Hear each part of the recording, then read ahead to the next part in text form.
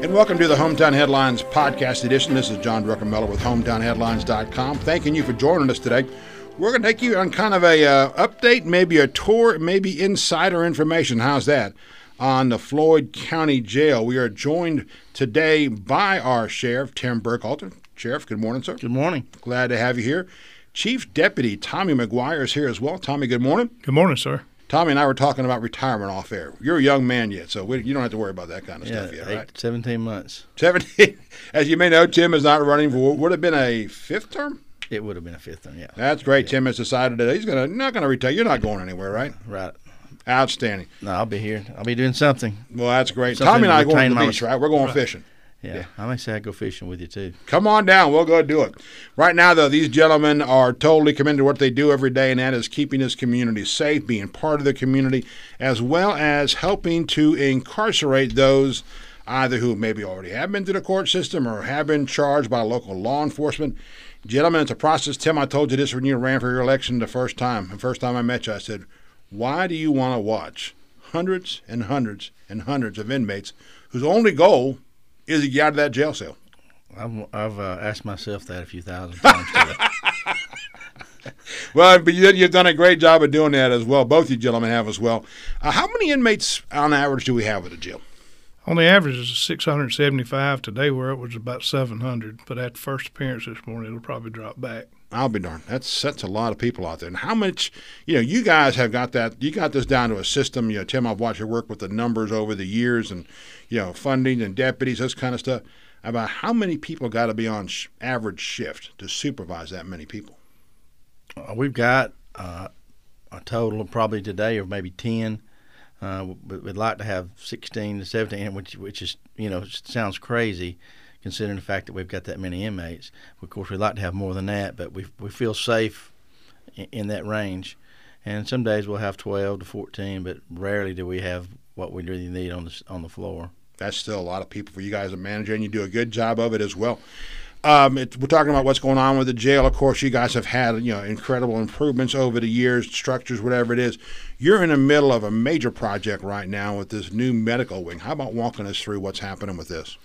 Well, right now we are finally about to actually break ground up there. It's an incredible amount of planning. Even after the SPLOST passed, that was just the start. But engineering and moving a lot of dirt and moving our training division. We have to move our training division out of the jail to a rented building so we can use that part of the jail for expansion. And but we've done that, and we are just now really getting ready to start. You'll know it when it happens because I'm gonna broadcast it when the shovel hits the dirt or the sledgehammer hits the wall, and when we start doing that, we'll be emptying a part of the jail and demolishing it, and then rebuilding it the way we need it to help to accommodate our increasing medical mental health problem we've got here with our inmates. Well, that's our next question. Exactly. I mean, this is something that was part of the one of the recent SPLOST here, approved by city and county voters here for a need you guys kind of inherited, especially after the closing of Northwest Georgia. Well, we inherited a big time problem, and when the hospital closed, we are now the de facto mental hospital at the jail, and we have upwards over 100 now. Inmates, probably more than that take psychotropic medicine, and our staff at the jail, we're not really trained in the basic trainings that we have for mental inmates. The basic training doesn't include that. We're having to adjust to that. Yep. But our jail currently was not built to have that. When we had 2 beds in there dedicated to it. So this will be a big event for us. I've always been a critic of when they closed the hospital. I know it was a state decision with federal thing. We won't go into all that today. But I always got mad because, okay, we're closing it down for X, Y, and Z factor. And all these people get, dispersed to whatever it was they need help. And that's what it is. And none of that money ended up coming back to this community that had been used to help care for these folks. And now, like you said, you guys are now basically the default, housing for it. and you need people, whatever it is. This addition, for example, I think you were just telling me off air about this. We're looking at what, 60 beds? 60 beds. That is a pretty large addition up there. How big? How much was the sponsor on that one again? It was $5.2 million to 2017. We had a 2.2 back in 2013. So we're phase one is going to take care of the 2.2. That's where we're relocating all the training outside the facility so that we can clear up that area for the 5.2 construction of the infirmary and the mental health beds. Any idea when it will open? I mean, we're looking at construction starting pretty soon, you said. So any idea of a build out? Our goal is to have it built by the end of this next year, hopefully by July of next year. Yeah. So about a year from right now, hope we have it up and running, that kind of. So 60 beds in there. Staffing is yet to come. That's going to be probably the next budget year. Yes, sir. It will be. We'll have a better idea by then we'll know what we need. Well, you mentioned training. I mean, and helping taking care of some of these patients or inmates that come in there who do have special needs and all. I know y'all have worked very close with NAMI, with Bonnie and Jim Moore. I know they do.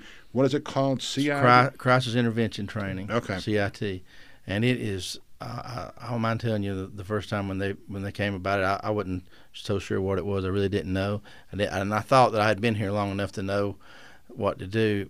But I was very wrong on that, and I've been improving it many times. I'm glad of it. It helps to teach our people that everybody that is not high or drunk, that they may have other problems, and it's helped to keep people out of jail to start with, right.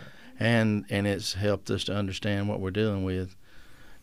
It also gives them opportunity to de-escalate the situation. Good. If they get a call, so they can talk them down before it becomes combative.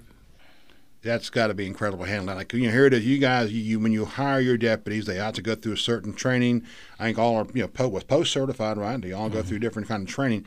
But did they ever get any kind of training to deal with this? Not in the basic training, not at all, unless they've been married. I'm just kidding. That was Sheriff Tim Burkholder, by the way.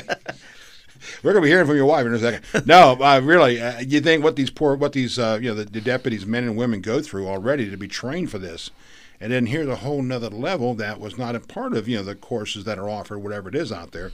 And like you said, you guys are veteran law enforcement guys. You're going through the CIT training with the folks from NAMI and elsewhere, and I mean it's a whole new world.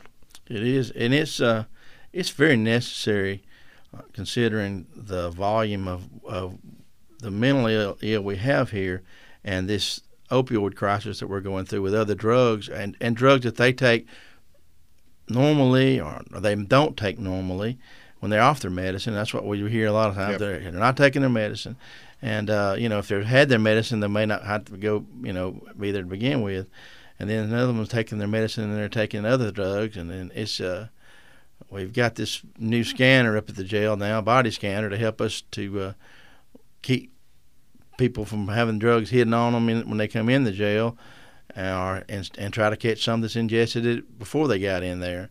We had a death last year, and where a guy had obviously swallowed some before he was brought to jail, and if we'd had that scanner, the likelihood of that happening would have been less. Well, in fact, you've had a couple of situations in recent weeks. Number one, where I think one of your jail medical folks and one of your jailers was able to save a young lady's life who had tried to take her life. Yes, sir. And we're very fortunate. I mean, of all the, this is not something I'm really proud of, but of all the suicide attempts that we have at the jail, and we have had quite a few attempts, you don't hear about those that we cut down, or the inmates help us. They'll tell us that somebody's about to commit suicide. We have a few successes here and there, and that was where everybody tries to monitor the ones that we know, and then there's ones that you just suspect, you just have a bad feeling about. And in this case right here, I mean, the girl had came to drug charges, and came to jail on drug charges, and was despondent and combative, and sure enough, it worked out good that time. Incredible. Of course, another jail death just happened just recently. That one, by the way, people say, well, gosh, tell us more about that one. That actually is under investigation right now by the GBI, which is standard procedure of any time of in-custody death. So we'll talk a little bit more about that one after we get some more reports back from the GBI and that as well. But again, I mean, you guys have got, like I said, up to 700 inmates right now. You got people working 3 shifts, a day to keep these folks safe. You got to keep them safe. You got to keep them fed. You got to keep your people safe and fed. At one time, you guys had some turnover issues that I know y'all really, pardon the expression, with law enforcement. Y'all pretty much arrested that one, though, too. Yes, sir. We're aggressively recruiting hard in different ways and different mediums now to get good staff. It's still a very big struggle, and it's not just for us. I mean, it's in public safety as a whole. But we to get good people, the ones that we want to get, it's harder to do now than it used to be. And when I applied for 4 positions back in 1985, we had 100 people for 4 positions, and now we'll have 20 people for 15 positions. That's amazing. It's just it's a myriad number of reasons there for that, but you do get recruiting, you do get folks coming in there, and retention has been good. Tell me about who is the average jailer today? What is the manner? I mean, I know it's both genders, so we're having a whole lot more younger, I think, than we have in the past. Most of them have high school education. Well, all of them have a high school or GED. We're getting some from the military. Not as much as we'd like. We'd like to have, ideally, we would like to have someone that was of an older age that has more of a temperance level, because the first thing happens with these younger people is they get tested back there by the inmates. But we really work hard to recruit good people. It's just finding that pool out there of people who want to work. A lot of people will compete against us and say, well, you go to work for the sheriff, you're going to go work in the jail, which is true. I started to work at the jail when I went to work there as a jail officer, and I like to tell these people when they come there, this is the proving ground. This is where we know whether or not you're going to make it or not. If you can't make it here in this jail, you're not going to make it anywhere. If you think they can give you a job with a set of car keys at another agency, and you're taking that responsibility, not knowing whether or not you've got the tolerance for this. And we use it as a proving ground up there. And some of the best officers in this county all started at the sheriff's office, in the jail, and one of our commissioners, commission chairman, did.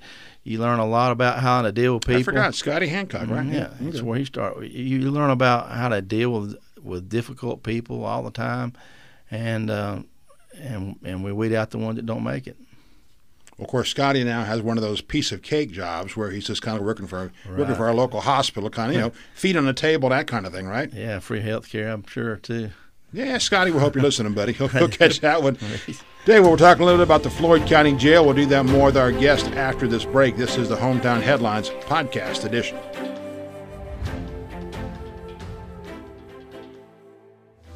I'm Ryan Simmons, Creative Director at Brand Red. We're honored to sponsor today's episode. If you're looking to grow your business, we help companies just like yours reach new customers. Contact us by visiting our website at brandredstudios.com or emailing us at info@brandredstudios.com.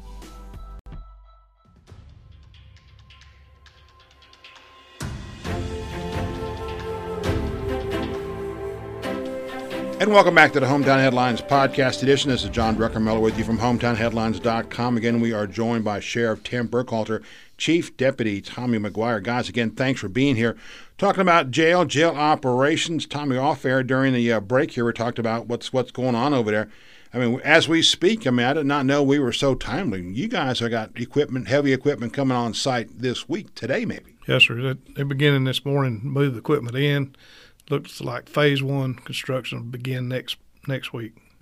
All right, that'll be coming up. So you'll see if anybody comes by the jail, you're on 53 Georgia Calhoun Road, whatever you want to call it, you're going to see some big equipment up there. To get that ready, again, Tim, you said earlier, we're looking at maybe about a year build out, get that up and running. And then we'll go from there. What's going to be as far as hiring. I want to come back to that very quickly. I know we got to get to that point yet.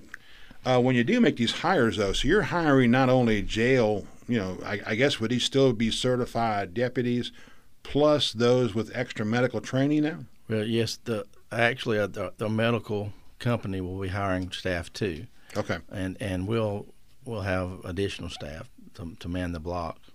Too, I'd like to iterate. We're going to be, networking with the community. NAMI, you've already mentioned, and we're going to look to put together a plan for mental health in the future as we get closer to completion of construction. Good. A little bit more proactive stuff as well as. Yes, sir. No, good idea about that. Well, let's talk about that. That's a good segue into our next topic, and that is the improvements you've made into safety for the inmates and safety for the jailers too. Yes, sir. When our first term, when we took over, we had a huge problem with the software, which they never really gave us an answer what the doors were coming open. They'd pop open for no reason, and we had to have severe lockdown with other agencies and had to pay the company to come in here and put felt down the floor. They said it was static electricity, then it was a lightning strike, and it was this. But we eventually upgraded all that software and changed our computing system, changed that. We were able to get something called virtual visitation, basically, where you can, not total virtual, but video visitation at the jail, where you can come up and visit without going back. It saves on staff movement, inmate movement. It helps to, when you have a short staff, that we can do that and keep some of the more dangerous ones back there. In the future, now, we're going to, at some point, I don't know if it'll be in my term, but it'll be in maybe the next sheriff's, we'll eventually have virtual visitation where you could visit from somebody in the jail from your office computer. Isn't that something? And never have to leave the house. And I'm sure the attorneys are going to really like that. And those types of things are coming. And that will be a whole lot safer for our staff and for the inmates. We've also got, just recently, these tablets in the jail for our inmates where it's like a small iPod tablet that's got information where they can make orders from the jail store. They can send emails with it. It's fee-based to a certain degree. They can be rewarded for good behavior with able to play a game or so. And we're working on adding things like where they can get their GED. And maybe some in the future, things like drug abuse, treatment programs, and maybe online classes for higher education. It's things that we can do that we haven't done yet that maybe will help us to work in our next year, where we're going to launch a program called The Bridge. It's going to be the name of it. It's going to be a reentry program. We're going to work really, really hard in our last year to get this program, because 85% of the inmates at that jail are going to get back in our community, okay? 85% of them. And they're going to be out here, and it's not our job to rehabilitate them. It's not our job to do that.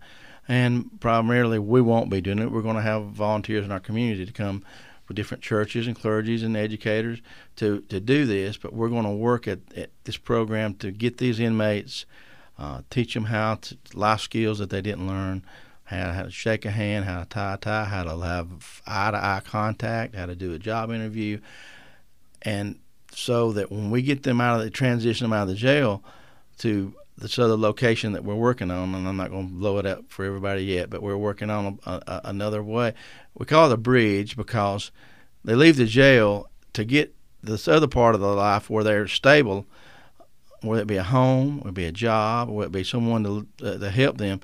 There's such a gap between that, okay, that they fall off into bad behavior, bad crowd, whatever.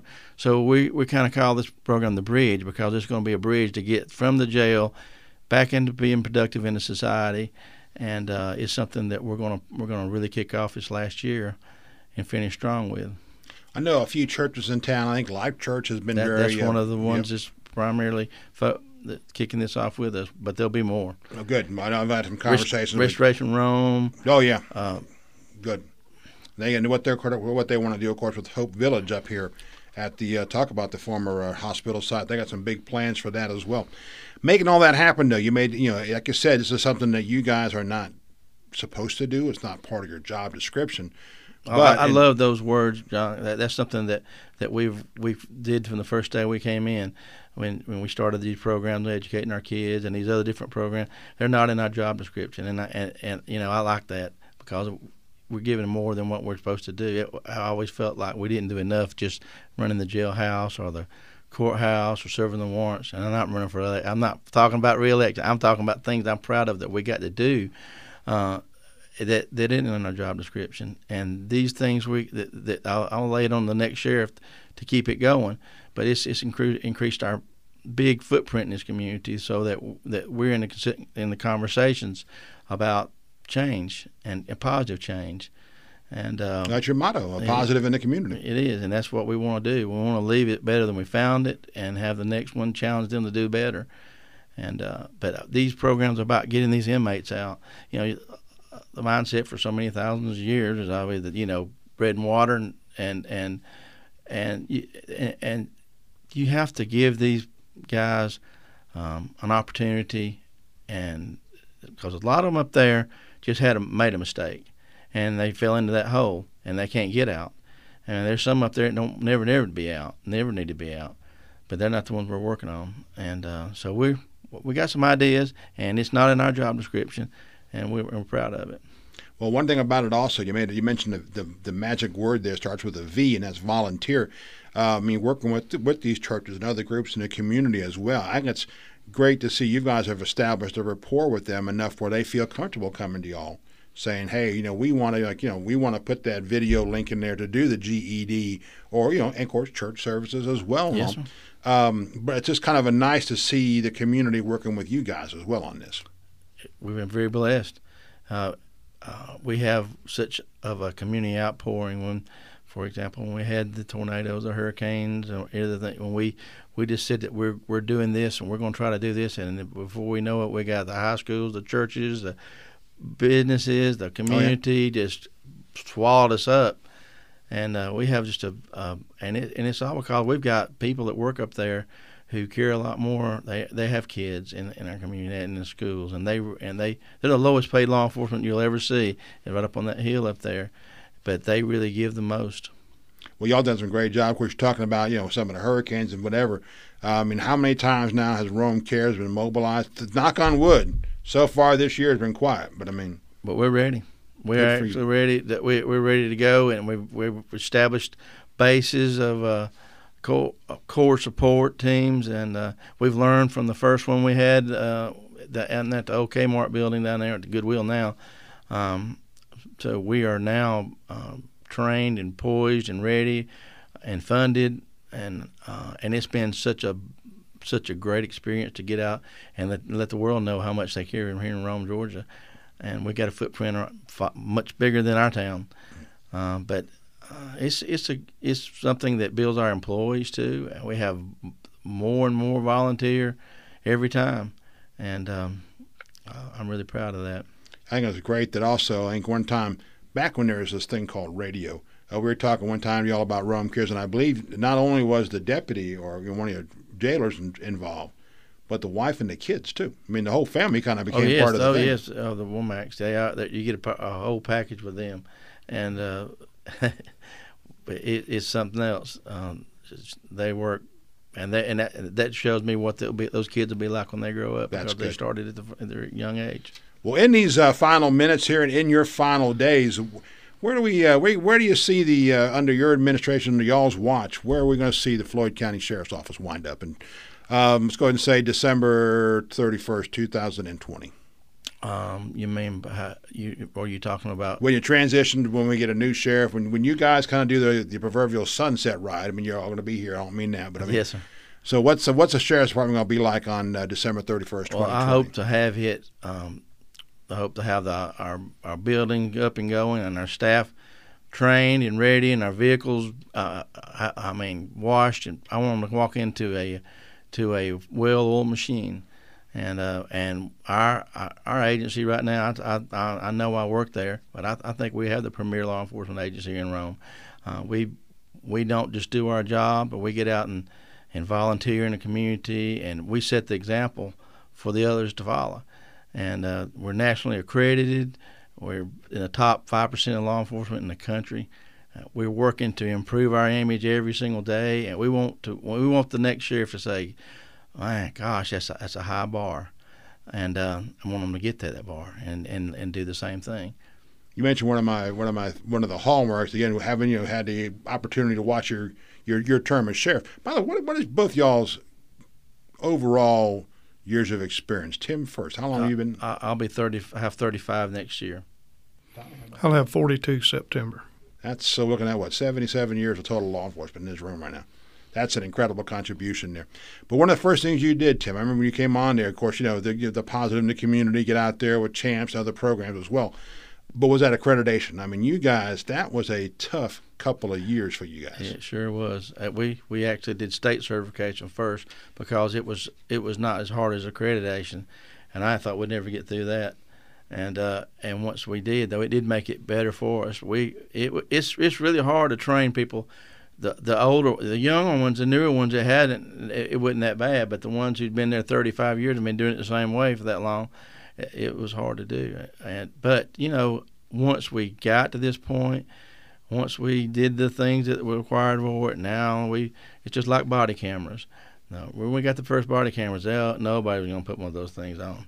I didn't nobody like it. It wouldn't, and now that they've seen several different times where having it on has paid off in showing the truth. Now they all want to make sure they've got one that works. And it's accreditation. It's a tall ladder to climb, but once you climb it, you're on top.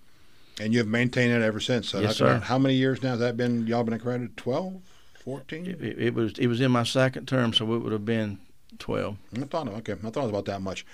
Final question for both you guys. Tommy, we'll start with you first. Your biggest, what has surprised you the most in your 40-plus years of doing this? What changes or what has been the like you walk away and you say, okay, man, what really got me the most was X, this thing right here. What has been that thing? Been major changes. I started in 77. You can imagine the 70s up until current date. I mean, just the span of change that I've seen in law enforcement. And really that's the only thing that's consistent is change. It changes almost daily, and we see it every day. Tim, how about you? The question was, what the changes you've seen, what surprised you the most in all your years in law enforcement? I guess the fact that we could rise as we had as an agency. When I went to work there, I mean, the jail was it was the very last place you ever want to go to work at, and the staff that we've got, the morale that they show, we've got younger officers doing things now that getting promoted early, that are showing real drive, enthusiasm, pushing the brand, and that's the ones that we want to see, to follow behind us. Instead of just being a place to go over and make 12 hours a day and work, we're actually getting employees there that have a drive and want to ascend, and that's what we wanted to have too. And I've seen a lot of different changes like he has. We came to work, had a flashlight and a gun, and you had to bring your own gun. Wow. And and now with tasers and technology and all these things, body cameras, it's unbelievable the different thing. And I'm glad of it because it makes the inmates safer. Sure. If officers are trained better. It's so much change that I have seen, and we're gonna use it to our advantage as much as we can get it. Yeah, good points. But okay, I lied to you. One more quick question: how have the inmates changed in that time? Unfortunately, I can't say that's for the better. There used to be when I came to work and when chief there, the biggest problem we'd have was the drunks that wanted to fight. I mean, we had occasional murders, maybe 2 or 3 in there, the whole jail, but the fighting inmates, the drunks, and now, I mean, with these, we're doing, they're saving lives every night with Narcan overdoses, fighting people come in on drugs that you can't even hold. The one a few weeks back jumped on the school bus. I mean, people that it takes 5 officers to fight, to just restrain, and the scrutiny that's played on them later by some media that it appears to be. I don't know how hard it is to be a law enforcement officer nowadays, to be on the street and have to deal with the fact that you're shown 10 seconds of a video of an incident that lasted a lot longer than that, and it's very, very tough. That's very, very tough. Well, you guys have mastered it over your years. Again, a combined 77 years of experience here, and you're going out on a high note again with with additions and improvements, that kind of stuff. Want to, number one, thank you all. You always hear this stuff for the military, but thank both of you guys for your service. That's a long time. It's been fun.